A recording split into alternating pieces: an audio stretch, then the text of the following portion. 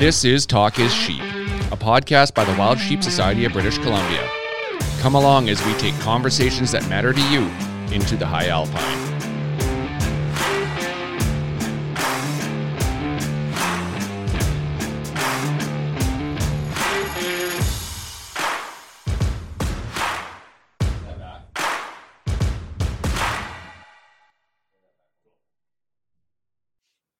Stephen, how are you, my friend? Well, I'm not jet lagged. Can that even happen on something that's in the same time zone? Yeah. How was Sheep Show? Well, I am not jet lagged, but I am bloody tired. Sheep Week was Sheep Week, man. Oh, yeah. You've been there. It was off the hook. It was, it was a bit wonky with COVID. Like things weren't normal, but there was so much energy, man. Like, and everyone was amped. They were happy to be there. We're seeing friends we haven't seen for 2 years. It was a beautiful thing. It was just a fun week. We made a lot of money for wild sheep. There's so many passionate conservationists out there that want to help the resource. And we've seen it first and foremost at Sheep Week. People were there. They opened their wallets. They supported the foundation. And it was really, really exciting.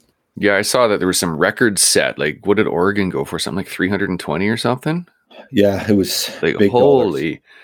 Yeah, it was, and it's important to remember and recognize that every single dollar from those tags goes right back to the resource. There's no administrative fees or anything like that. It's just it's out of government hands. It goes right back onto the ground. So those people that are buying those tags, we're truly thankful for, because as I said, it's directly to the sheep and the habitat that they inhabit. So it's a great time, and it's probably a good thing that I didn't get down there, right? Because my itinerary coming back, I would be stuck in Salt Lake City. They had me going Reno, Salt Lake City, Seattle, Vancouver, PG, and I got the itinerary sent to me after I should have landed in Salt Lake City, and said every single flight from there would have been canceled on me. So who knows? I'd probably still be living in the airport. What's that movie there where the guy's stuck in the airport for like 15 years? That would just Terminal. Right. That'd be that'd be the story of my life, right? I'd be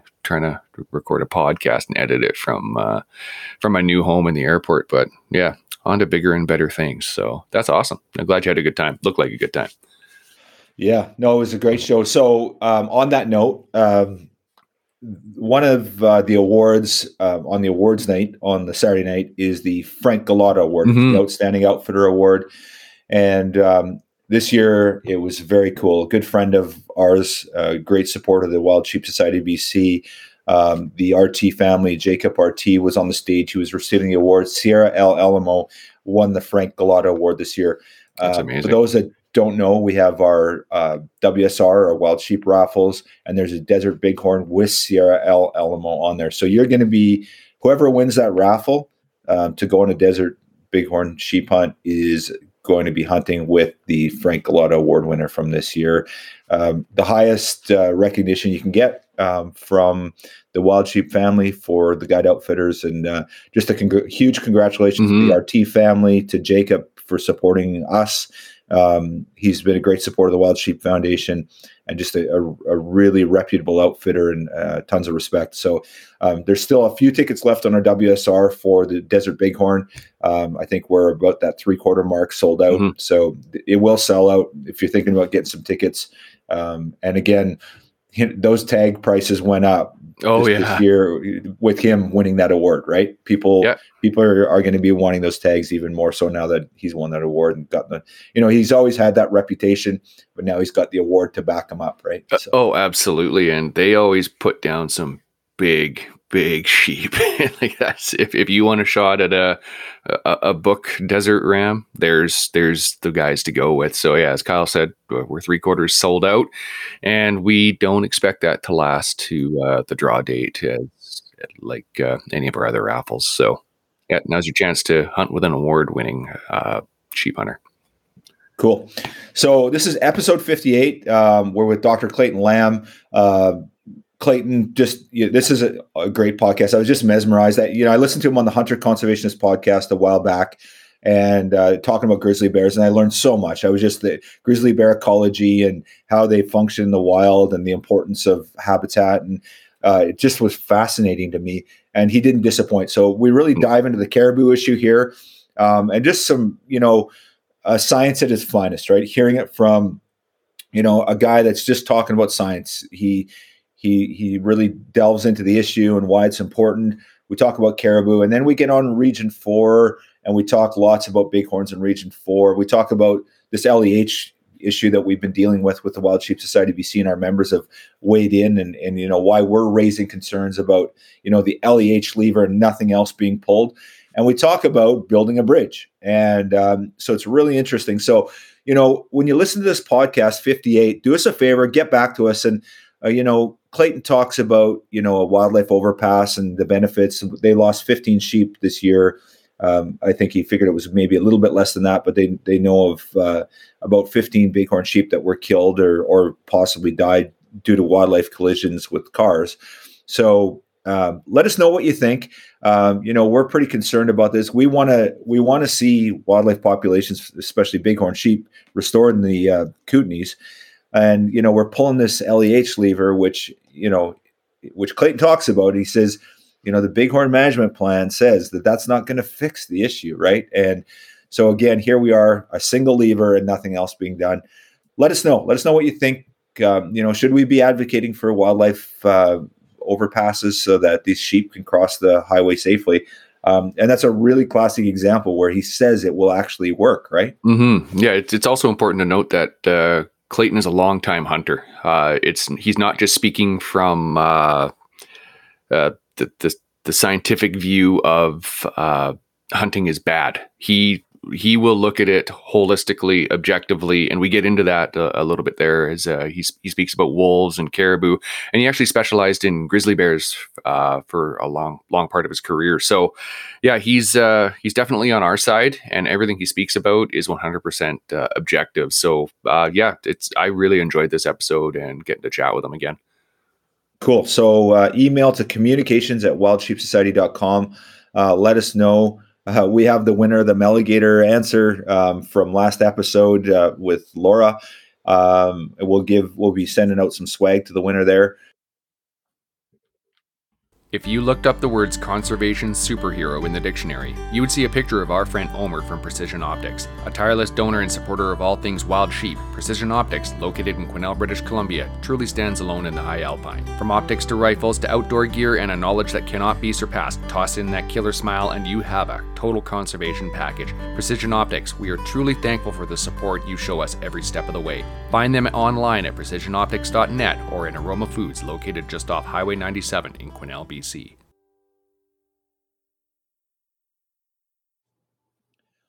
Good morning, Clayton. Welcome to the show. Thanks for having me. Yeah, really stoked. So before we got going here, you said you're coming to us from the Kootenays? Yeah, I'm in Jaffrey, BC, nested in the Kootenays here. It's a snowy, wintry day, but pleased to be talking to you guys. Awesome. Appreciate it. So you've been doing a ton of great work across the landscape. As I mentioned to you, I listened to you on the Hunter Conservationist podcast. Great article there about the work you're doing with grizzly bear. And it was really fascinating. I learned so much about grizzlies I had no idea about. Just there's so much unknowns for me and I think a lot of people too. So really appreciate and I guess that was your PhD study was on grizzly bears. Is that correct? Yeah, I did a PhD on kind of grizzly bear ecology and the challenges to coexisting with them across sort of Western North America, and obviously focusing on the hub of where grizzly bears are in British Columbia. So yeah, got to see a lot of cool places in BC that I actually hadn't seen even while out hunting.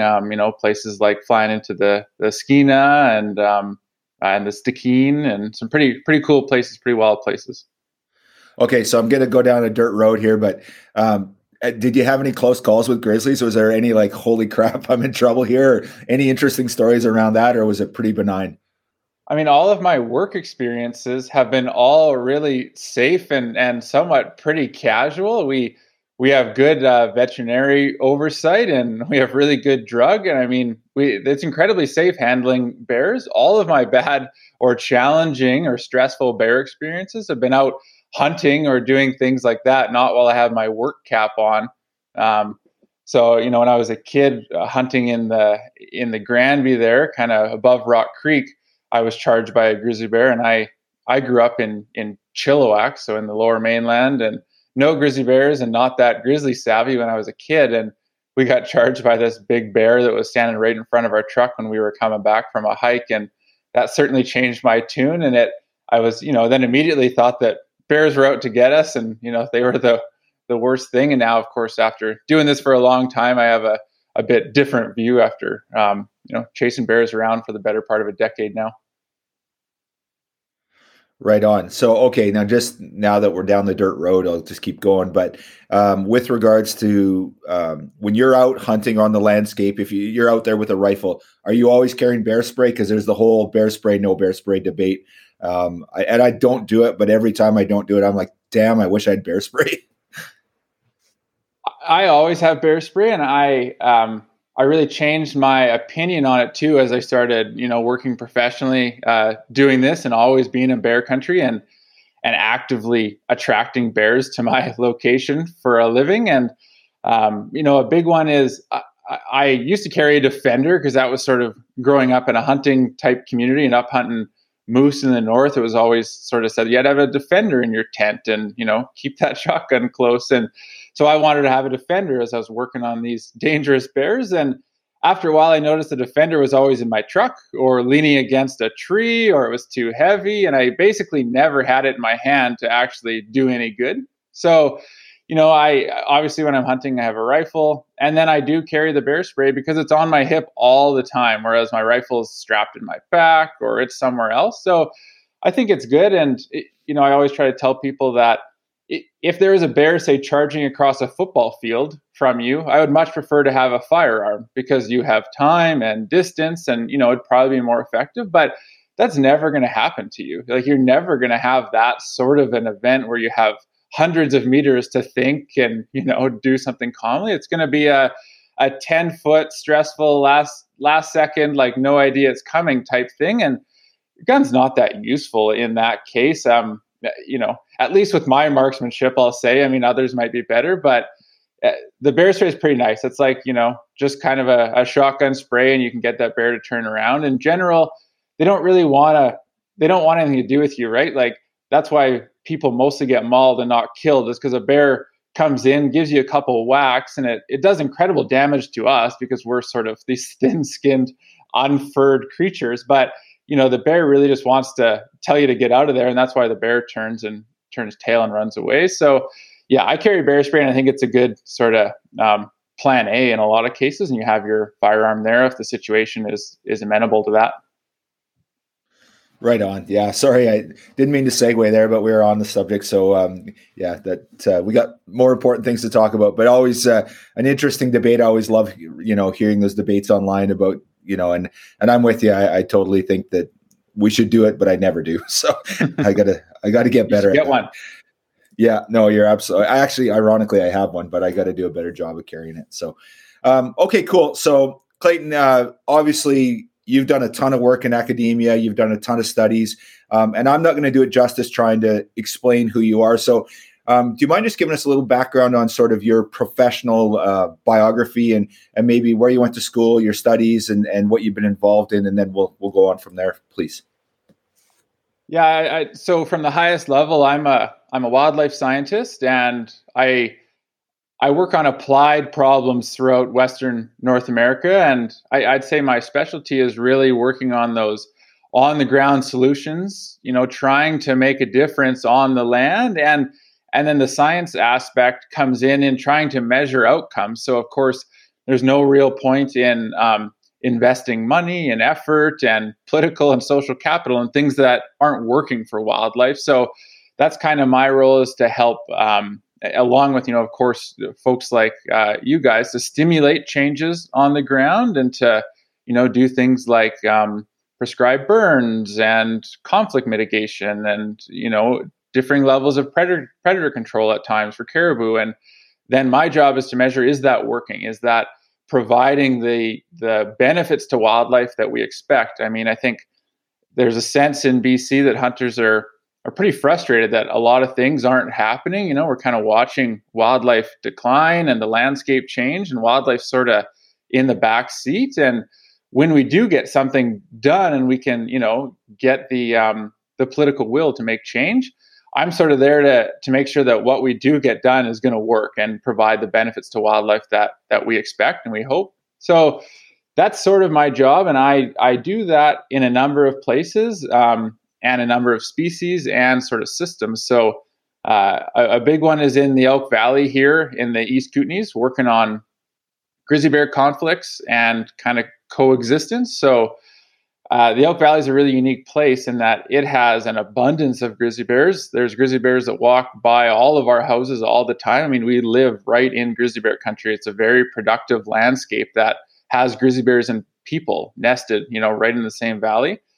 And of course, it's a pretty busy place. I mean, we have an incredible recreation destination. We have thousands of people mountain biking and hiking and floating the Elk River. And then we have resource extraction from 5 large open pit coal mines and logging. So it's a busy place. It's a tourist destination. It's an industry hub, and there's a railway and a highway going through. So it's a unique place to study wildlife because it kind of has all those things that are likely pretty challenging for wildlife to navigate, but also has a pretty high abundance of wildlife, at least right now. So my job is to kind of understand what aspects of that are working for wildlife and what are not, and to make sure that we kind of safeguard the pretty special biodiversity we have in the Elk Valley, which if folks don't know, I mean, the Elk Valley has bighorn sheep, pretty abundant bighorn sheep populations,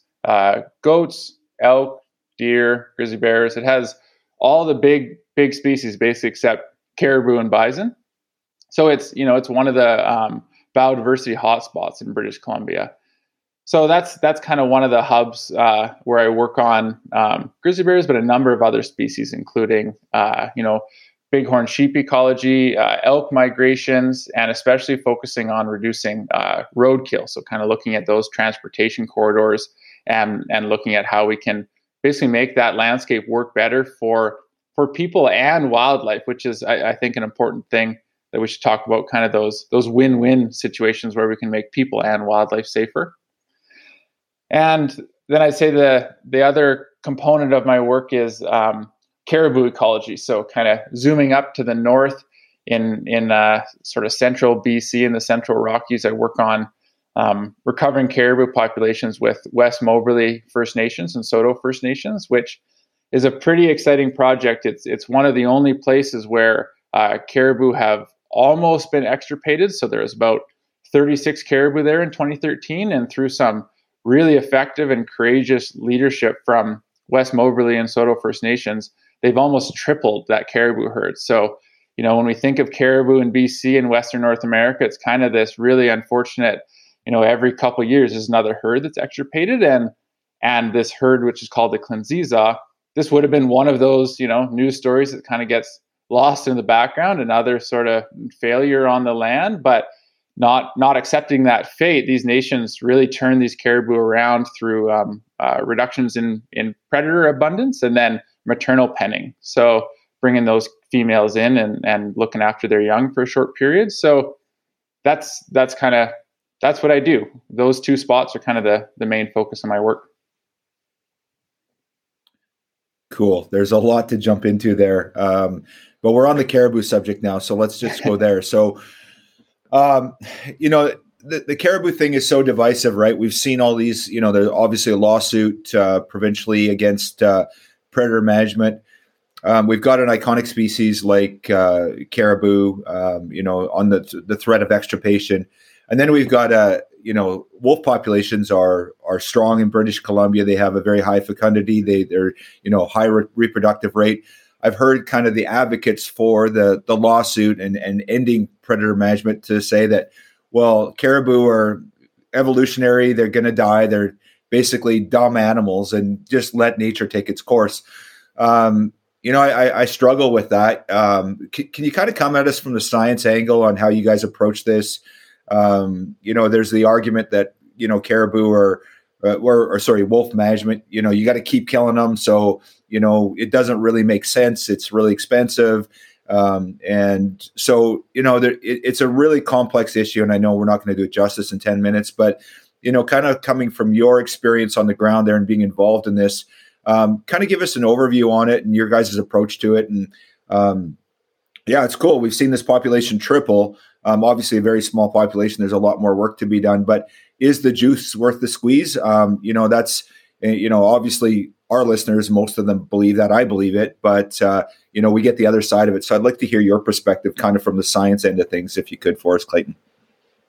Yeah, you bet. I mean, it's obviously a very complicated and sticky issue and charged from many sides. From the wolf side, I'd say that it's one of those things where there's folks that their opinions and views span a pretty broad gradient, and I'd say that folks on either end of the spectrum are often, they do a bit of harm to the greater good of those caribou, in that, folks that think that every wolf should die. I don't really think that's the kind of thing that, science would support, or, and generally kind of or at least my values as a person of British Columbia and a hunter. But, then of course the folks that think that every single wolf should live and they should proliferate across the landscape, that also creates unique challenges for folks, like ranchers, and for, of course, these caribou, which, I think, as we all know, is not the caribou or the wolves' fault.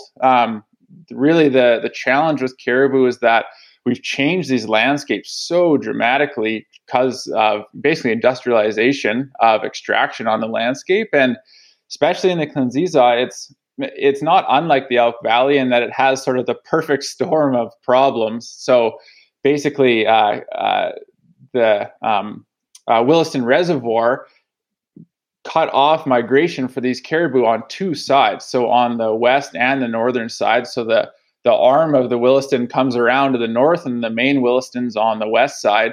So that was kind of the first, or one of the many first cuts for these caribou in the 60s when that was flooded. Elders basically watched caribou try to go across the dam, which was now flooded, and fall through the ice and die as they tried to do their migration.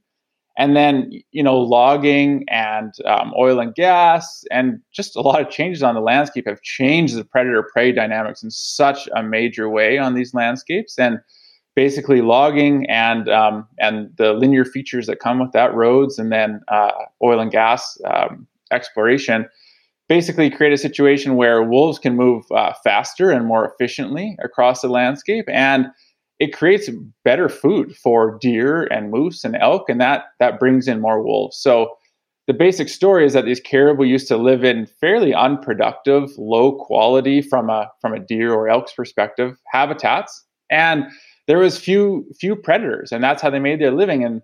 And that is kind of why folks think they're dumb, is because they're sort of these sort of lovely creatures that are a bit predator naive, because they lived in sort of this low productivity landscape where they didn't have to run from predators all the time. They're not like elk out on the front range of Yellowstone that are, living with wolves all day long. So, that's sort of where the balance got disrupted. And then the question is whether it's our role as humans to sort of rejig that balance, especially given that, we could try to repair that landscape, but that is going to take an incredible amount of time. You could regrow those trees and fix those roadways, but that's going to take 30 to 80 years to turn that back into older growth forests. So that's sort of where this predator management thing comes in, and really it's an issue that there are the wolf density is too high in these caribou ranges to sustain these caribou populations. And the wolves aren't even really targeting the caribou per se. The wolves are there for other reasons, to, eat the high abundance of deer and moose and elk. And they basically just bump into these caribou and eat them sort of on the side opportunistically. And even that predation rate basically is unsustainable for these caribou populations. And we do see pretty strong evidence that when you reduce the wolf numbers, these caribou populations grow. They're definitely limited by wolf predation. But I think there's two things. We always have to be clear that this, as I said before, this is not a wolf or a caribou issue per se. It's a landscape issue. It's a habitat disturbance caused by us issue. So that's the root of the issue that we really have to keep our eyes on. And then I think the duration is of the predator control is what really starts to bother folks. And I think the way that I see it professionally is basically, if we're doing predator control and there's not plans to restore that habitat, at some point it becomes also sort of unviable. It does become just a short-term fix that is actually forever, which I don't think is very viable or supported by British Columbians. So I think the way to do it is the goal of the predator reductions or other things like maternal penning is to give these caribou a bridge until they can basically start to sustain themselves on a recovered landscape, which means that you have to very aggressively start recovering habitat and changing our fundamental relationship with how we manage those ranges. So it's a successful way to bridge those caribou. There's no question. And if we don't, those populations, a lot of them will go to zero. We will lose those caribou, but it's not really one or the other, predator control or habitat restoration. They really have to be coupled, or we are sort of wasting our time as well. Yeah, I'm up in Prince George, and even as short as 3 years ago, I'd go out for a hunt and see wolf sign, wolf tracks everywhere, no moose. And the last couple of years, all I am seeing now is moose and wolf reduction. It's you're seeing it within 1-2 years of these measures being taken. It's great. We're starting to see that balance come back. But as you said, we can't do one without the other. I've always equated it to somebody's got a gaping wound and you're holding pressure on there while somebody tries to stitch that and stop the bleeding, right? That's what we're doing now with this. We want that wound to close, and we have to work together with a team to get it there. And I'm seeing firsthand results of it. Like we're seeing moose in numbers that you didn't normally see them. Like even coming back from back east, about an hour east of Prince George the other day, we saw 3 moose on the side of the road in 30-40K. That's unheard of. It's great, and the results are working. And as you said, it's balance, and we need to get that balance. And as a hunter and a trapper, I don't want to see wolves extinct. No way. They're amazing creatures, but we do need to get those numbers right. Yeah. So Clayton, I got a question for you from evolutionary perspective. Obviously, animals change. It takes time. It takes years. Nothing happens quickly. So obviously, there's the habitat piece. There's no question about that. But I think it was you that shared this with me that, grizzly bears used to be on the prairies. They were abundant on the prairies. And then because of, overly hunting and pressure by, First Nations, and then eventually the white men, and eventually now they're mountain animals, right? We don't see them on the prairies anymore. From an evolutionary perspective, will that help happen with caribou over a few decades? Will we see them changing and adapting to wolves and being able to self-sustain if we can get them there? Or is it one of those things that, no, habitat's the only solution in this case? Or, with the new landscape, can they survive in this with time and adaptation?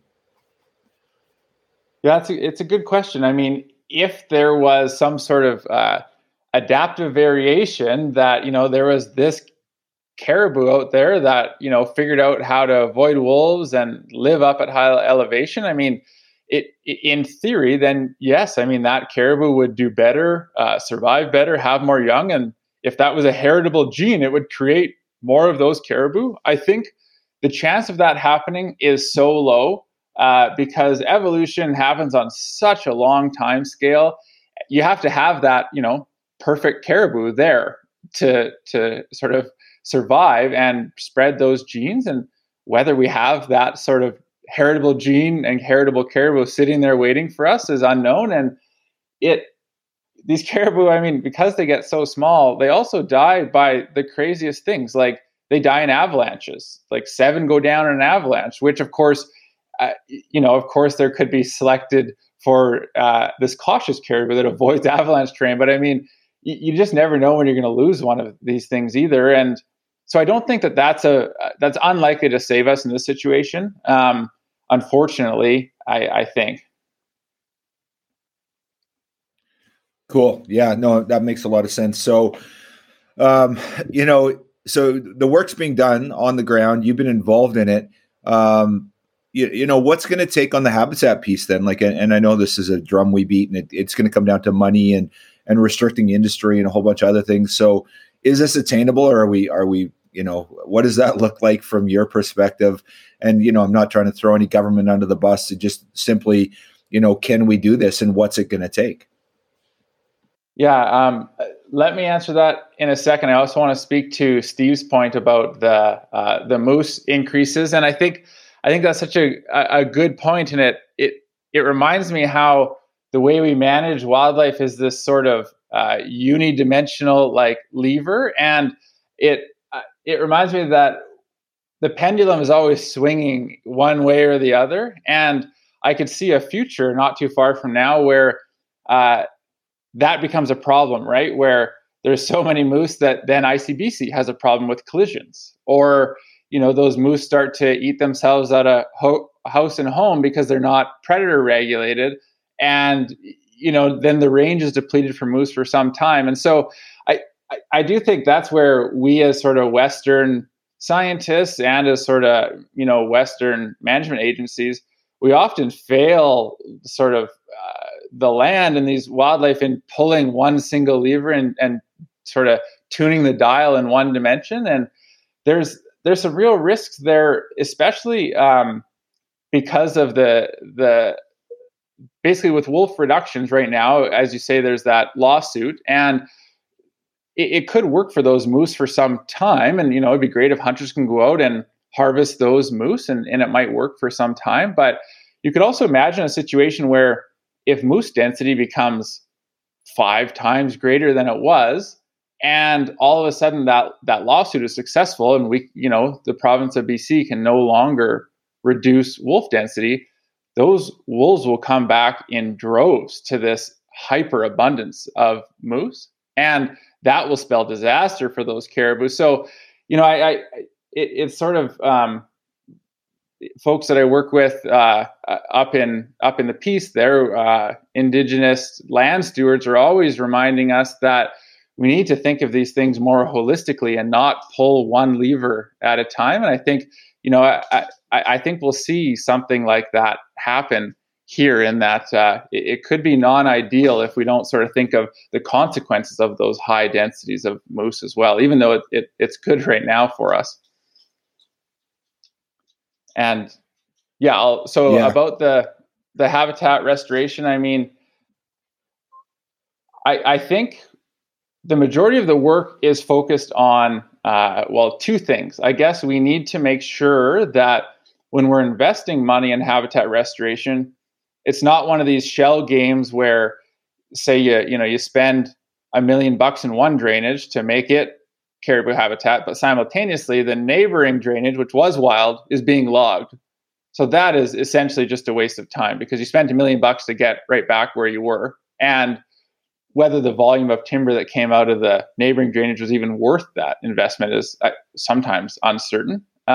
So that's a big one, and that is a challenge, as you can imagine. That has real consequences for the harvestable land base of timber and for people and communities and jobs. And one thing I'd point out that is constantly conflated is sort of the downturn in the abundance of available wood and caribou conservation. And one thing that we know, even without caribou, is that the availability of wood in BC, of standing timber, is going down through time. So we basically cut all of the available old growth, and now we're kind of in this system where we're on this sort of tree farm system now. There's not just this standing crop of 100 to 500 year old trees that we can just go cut now we have to wait for them to regrow in pretty well every part of the province, except, a few percent where it is old growth. So that means now we are on this kind of fixed cap of what we can cut, where it was less capped when we were still cutting old growth. And then this huge cut of pine beetle, which was, above what is sustainable. Of course, if we can't keep that going, we were basically liquidating that pine beetle wood while it was available. But we created this this idea that was how we could cut for a long time. And basically with no caribou conservation, we knew that the availability of timber was going to decline dramatically in BC and mills were going to close. And so there was a future of some degree of sunsetting for that forestry industry. But then, of course, I do feel like caribou kind of gets thrown under the bus and be like, this is all because of the caribou, instead of the honest conversations that we knew this was coming for a long time. So yeah, that's just sort of the first thing to point that out. And then really the focus of restoration is on the roads in a lot of ways. It's not very economical to try to speed up a clear cut regrowing. There's already legal mandates to plant clear cuts, so they are restored. I mean, forestry in BC is a sustainable, somewhat green industry that, of course, is not that is replaceable. So that's already happening. It's restored all the time, and then unrestored. Of course, that's sort of the cycle. But unrestoring it through clear cutting would not work that well for caribou. But the focus is on the roads and those linear features and well pads, and that basically is a pretty intensive job because it requires an excavator to rip up pretty hard packed and well-made roads, which those roads, if folks don't know, we, the people of BC, own all or most of the forestry roads in British Columbia. Like, we pay for them. So they are subsidized roads. They're not owned by the forestry company. We as taxpayers pay for those roads. And so in some ways we own some of the access that they provide, but also if folks are not keen on the level of road densities and what they do for negative consequences to wildlife, I mean, people should speak up and talk to the government about that, because we are actively subsidizing those roads all the time. So that's the focus of the restoration, is to reduce the road density and then let those clear cuts basically regrow on their own. But it's a long time, as you can imagine. And it would be a long time if we restored everything today. Like, if we could get rid of all those roads. But in reality, we're not actually even restoring that many kilometers of roads a year. We're not getting that serious about habitat restoration for caribou in BC yet. So the landscape of having like this restored caribou habitat is a long ways out, if we're being honest. We got this scenario where, okay, the industry is a tough one, right? You've got a viable industry in BC. They're making money. There's, people's food is on the table. And if you're going to take their food away from the table, it's not good for votes. It's not good for the families. So I get that argument. But this road restoration business, that's something we can do. And, there are abandoned areas in, oil and gas and the logging industry. So, why aren't we investing that money? Why is the government reticent to do that? I'm a little bit, is it too expensive? They're not willing to put the effort in. I'm curious about that. And then the other side of it is, isn't that something you can put back on the industry? Shouldn't the industry be a bit more accountable there? And the government, you said we own those roads. Well, we're allowing someone to put those roads in and profit off them. Should they not be more accountable in terms of, and I know this is a huge discussion and we're not going to solve the road issue today, but why aren't we doing more? Why isn't the government more proactive with regards to this? I guess I don't know. Not a very satisfying answer, but it's kind of one of these status quo type biases that it's the way we've always done it, and changing policy is hard. And it's hard in that an entire forestry sector, which is massive in British Columbia, has been set up with these conditions and these levels of subsidy that would require a change in business and operations and models. And of course, that's when, those pretty powerful companies get a hold of the upper level politicians and these things kind of stop. And And it's not my area of expertise to say whether it could be viable if, they did restore all those roads. I mean, that's sort of a business decision that is a bit outside my zone. But I do know that that level of roads is not working for for wildlife in British Columbia.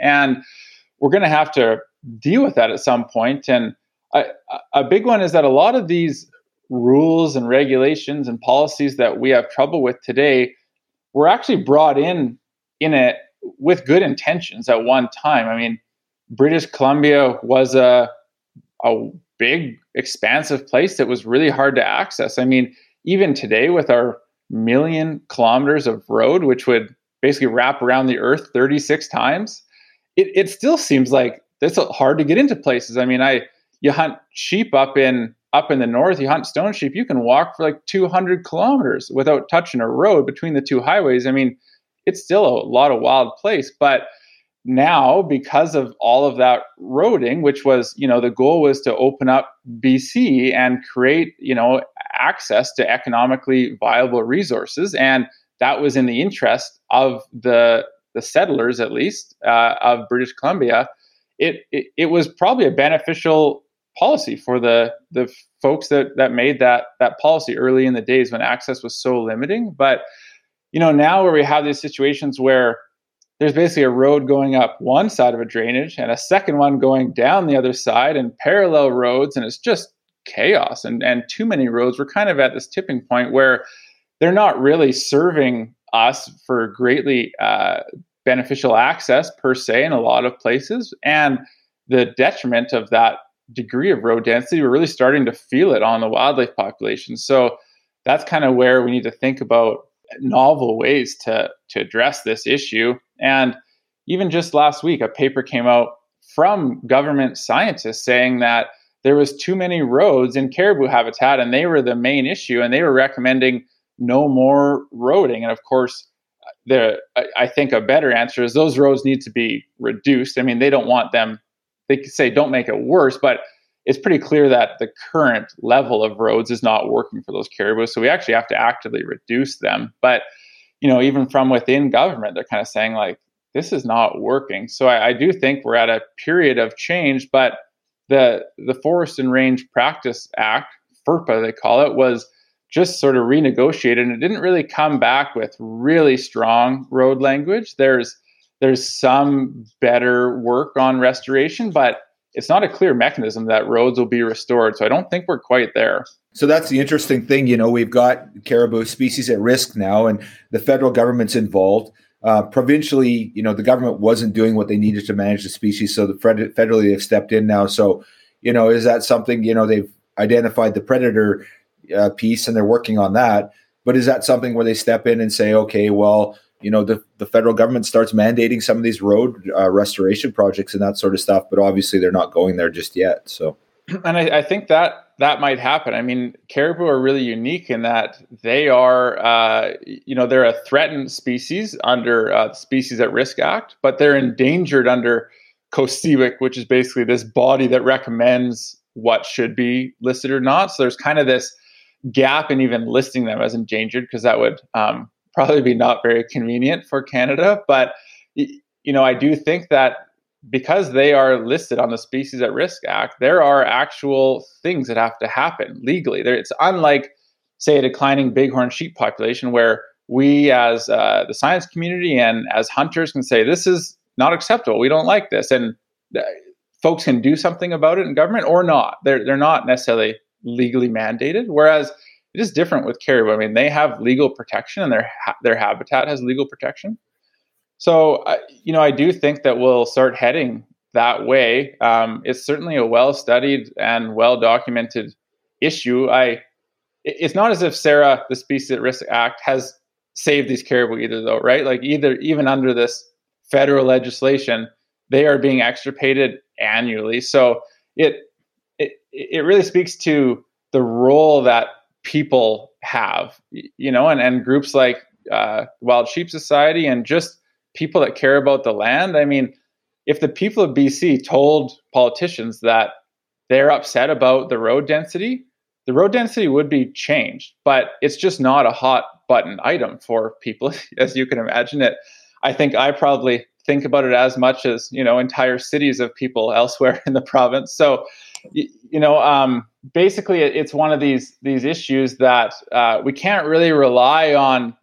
Even though my job is to produce evidence and science, we can't always rely on the best available science and evidence to actually make things happen. I mean, we know what to do in a lot of wildlife issues, but there's just not always political will because, and for very real reasons, that some of these things have compromises. They're not win-win situations, and there's sort of losers in some of these situations, and those folks might be people's jobs or tourism or other things that basically end up being less valued than what you want done. And so, or more valued than what you want done. And it just doesn't get done. So that is really where the voice of organized groups like you guys and lots of folks that speak for wildlife actually makes a real difference. I mean, I kind of sit on the create evidence side, and there's a lot of really skilled and keen biologists that sit on the government side. And there's a lot of times where we're speaking the same language, but the sort of politicians are then at another level, and they need to say,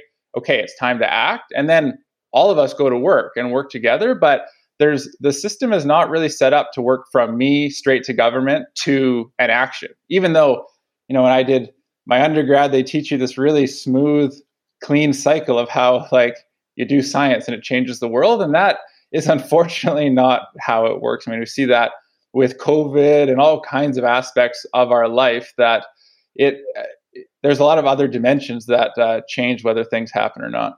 Yeah, absolutely. That's the thing. You shut down an industry or severely impact an industry where people's livelihoods at stake. It's going to have a significant impact on your votes when it comes to the next election. So yeah, it's very clear where it's job preservation too with regards to our political community. They don't always do what's best for us as a community collectively. They might, they're looking at it in a much different lens than just wildlife. So we've said that very thing before though, Kyle, that it as Clayton just touched on that. I just got somebody at the door. 1 second. Yeah. The voice of the people can enact positive change.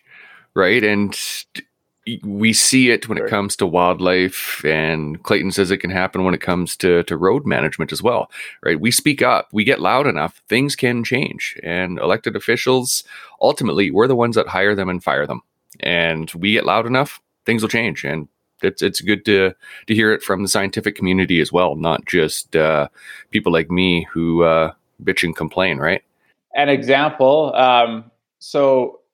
it's not that serving to me as somebody that, produces information, but I'll give you an example where all of these reports and, meetings don't go a long ways, and the BC's interested in cumulative effects. So basically all the different things that come together that create problems on the land. Like we can't just think about roads, or we can't just think about climate change, or it's all of these things that create the problem, death by 1,000 cuts. And I think it's a useful way to think about challenges in BC. And to pilot it, they started in the Elk Valley, and obviously a place near and dear to my heart. But as I tried to impress upon you earlier, it's a pretty interesting place with a lot of biodiversity and a lot of challenges. So the whole BC cumulative effects management framework was piloted in the Elk Valley, and through a number of different stakeholders and, these fancy modeling techniques and industry partners and Indigenous partners and experts,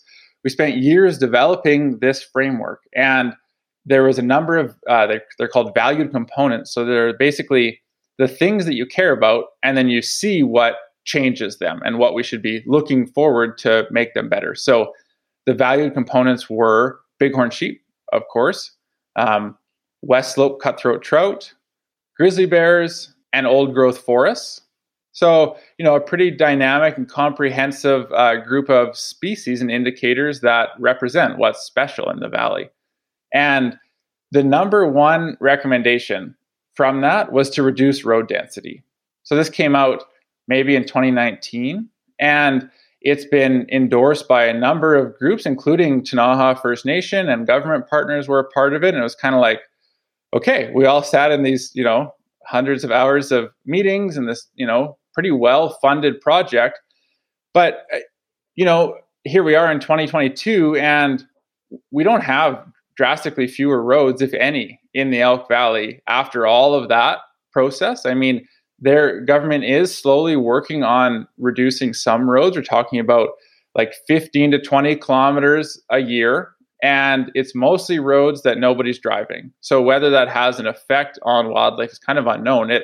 They might have been wildlife habitat for all we know, because they're grass and nobody's driving them, and it might be a great spot for a elk to walk down. And the roads that are going to have an effect are the ones that people are driving on and are hard to close, to be fair to the government, that the people get quite upset because they've accessed every drainage at some point in their life, and some drainages are really important to people. Their grandpa took them up there, and they're culturally important. So, we've done all that science and we did all these reports, and nothing drastic is changing. And it's because a lot of people don't want to see the access reduced on the landscape. So another example of where the science and all the sort of efforts don't go all that far when the people don't really want to see it happen. And I think the pendulum would swing the other way. Like, if we can help the public and the vocal folks understand why this would be important, and they said, let's do this,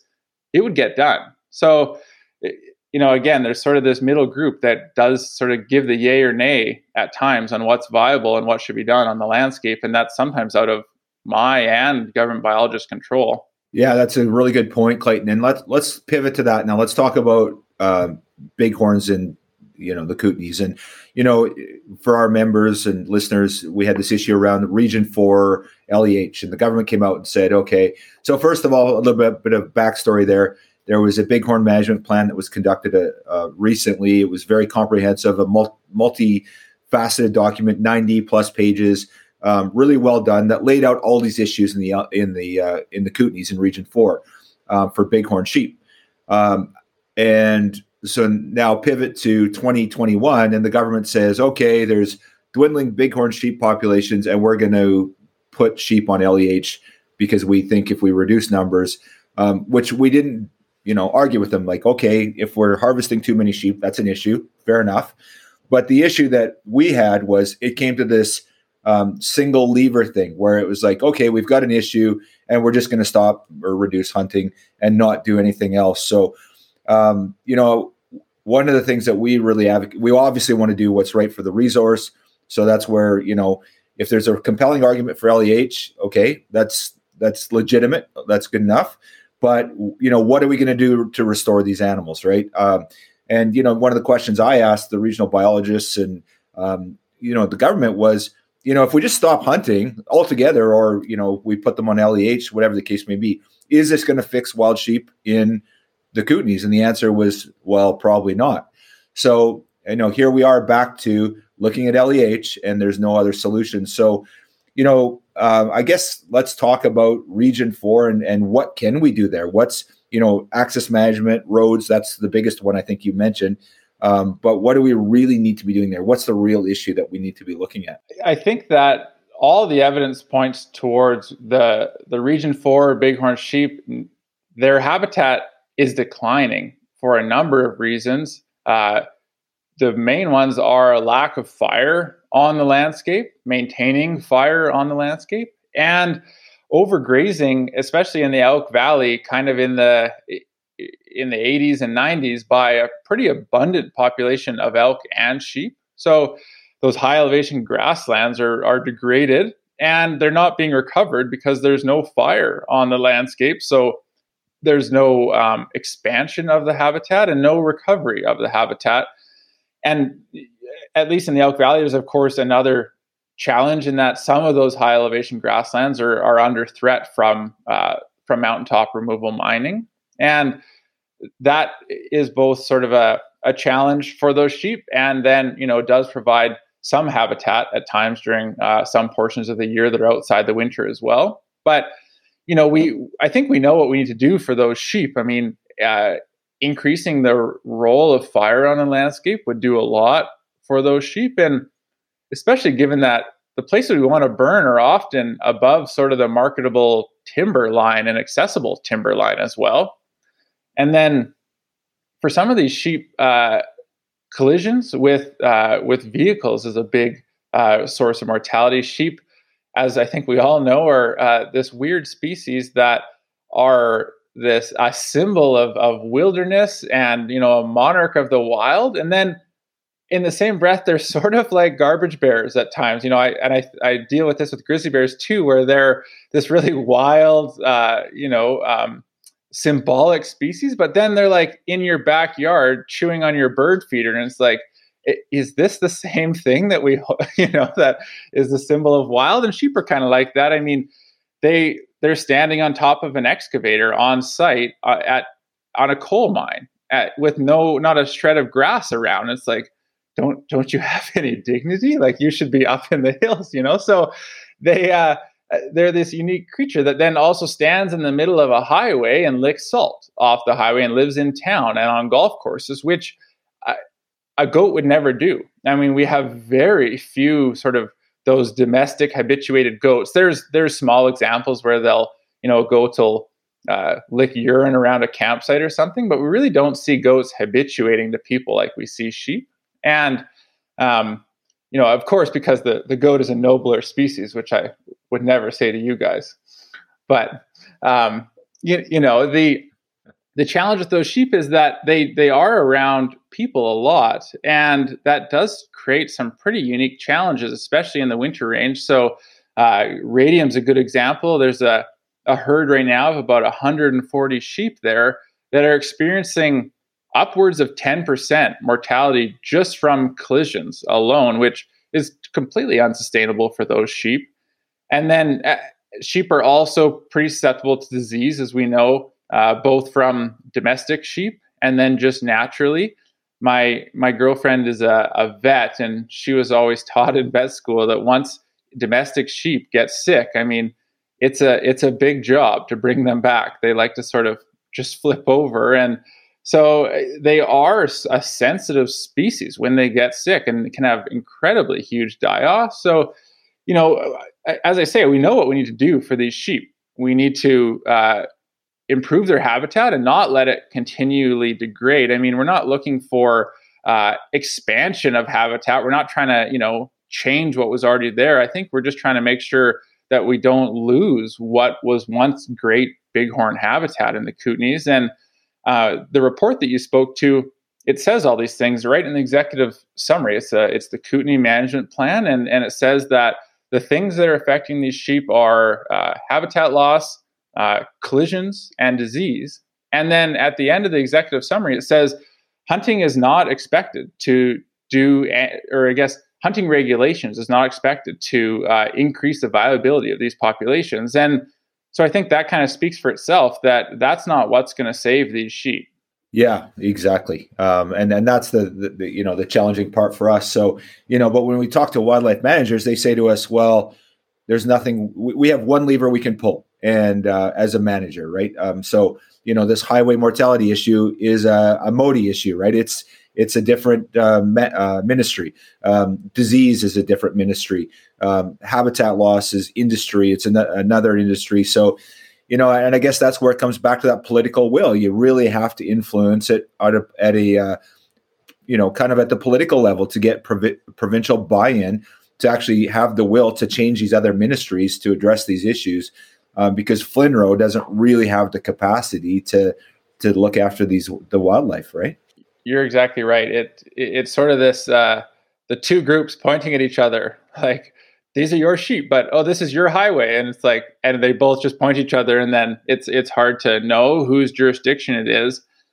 And I think, I mean, the biologists aren't wrong in that the way the system is set up is that's one of the only levers they have. And the folks that look after wildlife in BC from the FLNRO side, I mean, these are folks that really care about wildlife and got into it because they want to do a good thing and look after wildlife in BC. And I think a lot of them are frustrated with the system that they're in as well, that they can't do more, that they don't have the ability to just, sign an order and build an overpass, or, just put a polygon on a landscape and next year it gets burned. I mean, everything's so siloed in that, they'd have to work with the highway ministry to do that. And there's other priorities, and they'd have to work with range and agriculture and all these different groups that don't always have sheep or bears or caribou at the front of their mind. And so it is kind of a challenge with the system that we have set up. And I think it always comes back to the people, that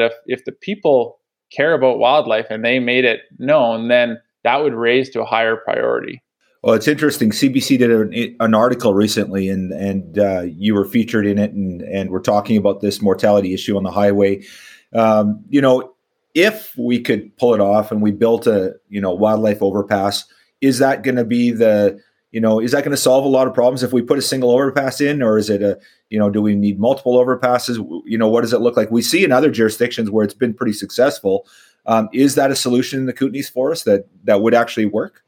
I think in radium especially, it's a viable solution, because the area that those sheep are getting hit is an incredibly small area. It's a little collision hotspot. It's basically the hill entering radium from the south, and it's a couple kilometer stretch that we'd sort of need to fence off and build an overpass. I mean, you could theoretically just fence it, but without the overpass, we don't want to cut off the connectivity of those sheep, and they'd probably just find a way into that fence if we excluded them solely from it.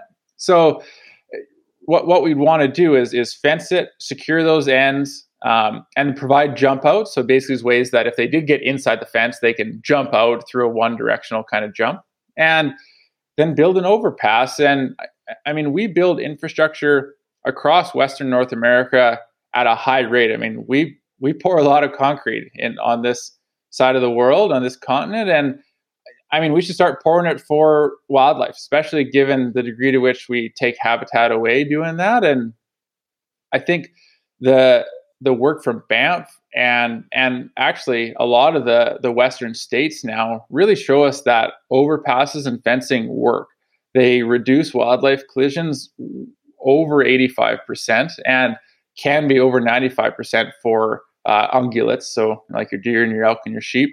And the ones that do get through are like coyotes and things that still, you can never keep them out. They're a wily, pretty smart creature. But the animals that we're thinking about, the ungulates, they can't get into that fence, and they go over the overpasses and underpasses and learn to use that landscape. And these animals are well tuned to doing that. I mean, I hear folks they basically get concerned about, say, reducing the connectivity in some ways, because now the animals can't freely cross. But at least here in the Rockies, I mean, I think about the giant walls of rock that we have in every direction, and these little passes that go through between drainages. I mean, these animals, they're used to that. They're used to 5-10 kilometer stretches that are unpassable, and then they go through a narrow mountain pass that has a trail beat into it over decades. And in this case, we don't really want crossings to be more than a kilometer or two from one another. We want one every couple kilometers. But on the radium side, I think we could just do a couple kilometers of fencing and an overpass and get those sheep to be able to move freely around their winter range. So that's one of the features of where the highway is it cuts right through a grassland that's a steep, low elevation winter range for those sheep. So kind of want to connect both sides, allow them access to water and then their higher elevation ranges, and keep them off the highway and separate them from the vehicles, and try to find a situation where it's obviously not good for these sheep to be hit, but it's not good for people either. I mean, damage to your grill and your radiator and upsetting your trip is that's not helping people and the flow of goods either. So I do think that this sort of road ecology work is poised to create these win-win situations where governments might be keen to invest because it does good things for wildlife and for people. Interesting. Yeah. So my understanding, I think from that article, there was 15 bighorn sheep killed in 21 in that radium section there. Is that correct?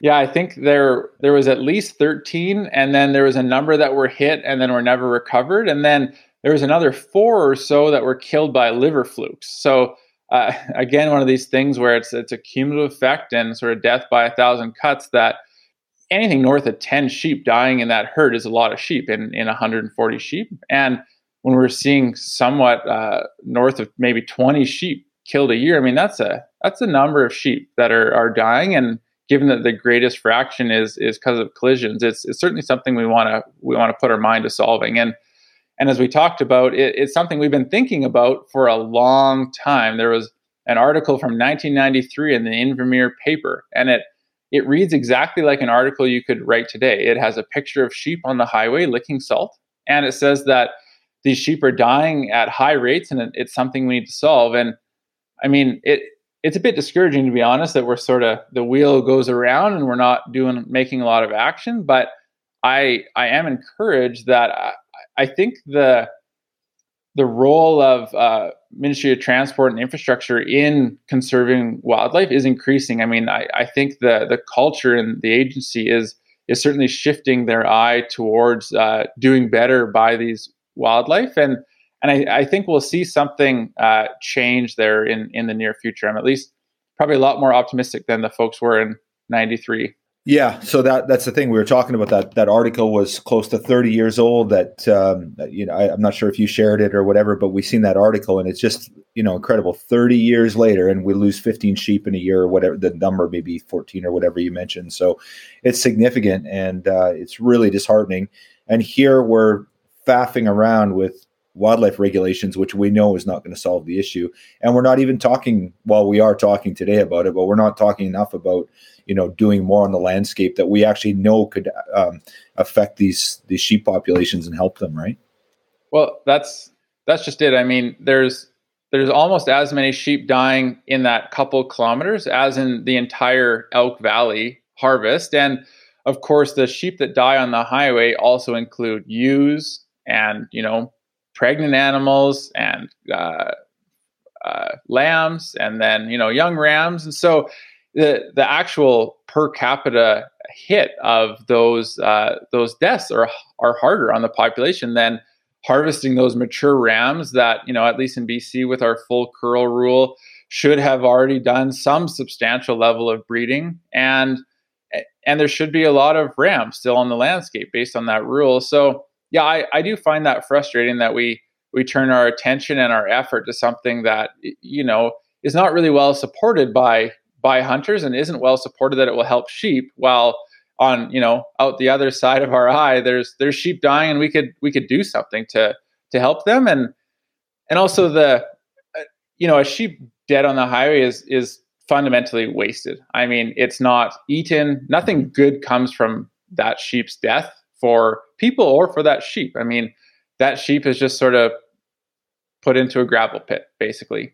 and somebody's radiator is blown out. And obviously, somebody hunting a sheep is a very different thing. Of course, a sheep still dies, so that's maybe not great for that sheep per se, but that is an experience for people, somebody that values being on the land. There might be you might be taking a kid out hunting, and it's time out on the land, connecting with it and understanding sheep, and maybe bringing some food home for your family and getting some exercise. So, I think it's obvious where we should be putting our attention. It's probably not at the full curl regulation, especially given that the report said that wasn't going to do very much for these sheep.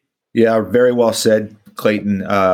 Really good points there, and really frustrating, and there's 100 things we can talk about today, and I think we'll probably end it there. And actually, we're going to get you back on the show because there's a whole bunch of other stuff I want to talk about, but I know it's going to be another half-hour discussion on this. So I think we end it there, and I think we got to ask ourselves, what can we really do to help these Region 4 sheep? Like, what's the real issue here? And what do we need to do as the Wild Sheep Society BC? And, hearing from you, this is one of the issues. So, is this something we need to push more and hold the government accountable to, and try and actually make some effective changes that are going to help these wild sheep, not just, a sort of Band-Aid that's not going to really, it's not going to solve the problem. And it really, maybe stops the bleeding temporarily, but, at the end of the day, it's not going to fix the issue. So, I'm going to be respectful of your time today, Clayton, and I really appreciate you diving into this and for being so candid, right? Like, these are some pretty emotive issues and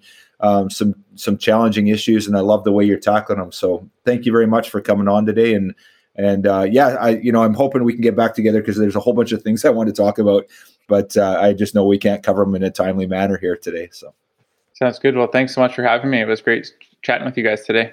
Thank you.